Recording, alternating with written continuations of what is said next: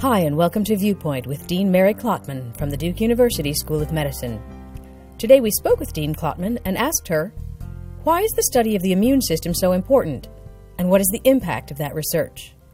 So this Translating Duke Health initiative is quite broad. I mean, we now know that an immune response really is part of almost all disease, particularly important in areas like infectious diseases, but also in autoimmune diseases.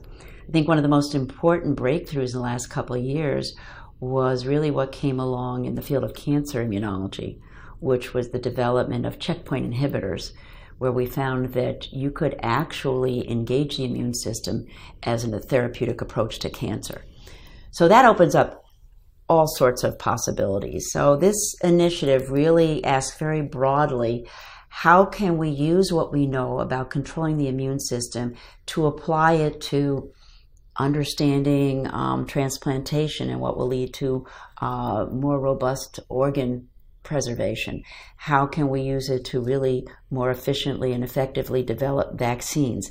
How can we use it to certainly more efficiently develop therapeutics for cancer? So it's an exciting time for immunology, and it's largely because we really are developing tools to harness the immune system, both in terms of facilitating an immune response, but also regulating and controlling immune response.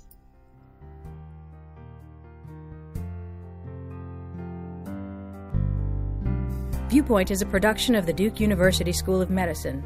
Tune in each month for Dean Mary Klotman's thoughts and ideas about important and timely topics and issues related to medical education, science and discovery, and patient care. For more information, please visit medschool.duke.edu/viewpoint.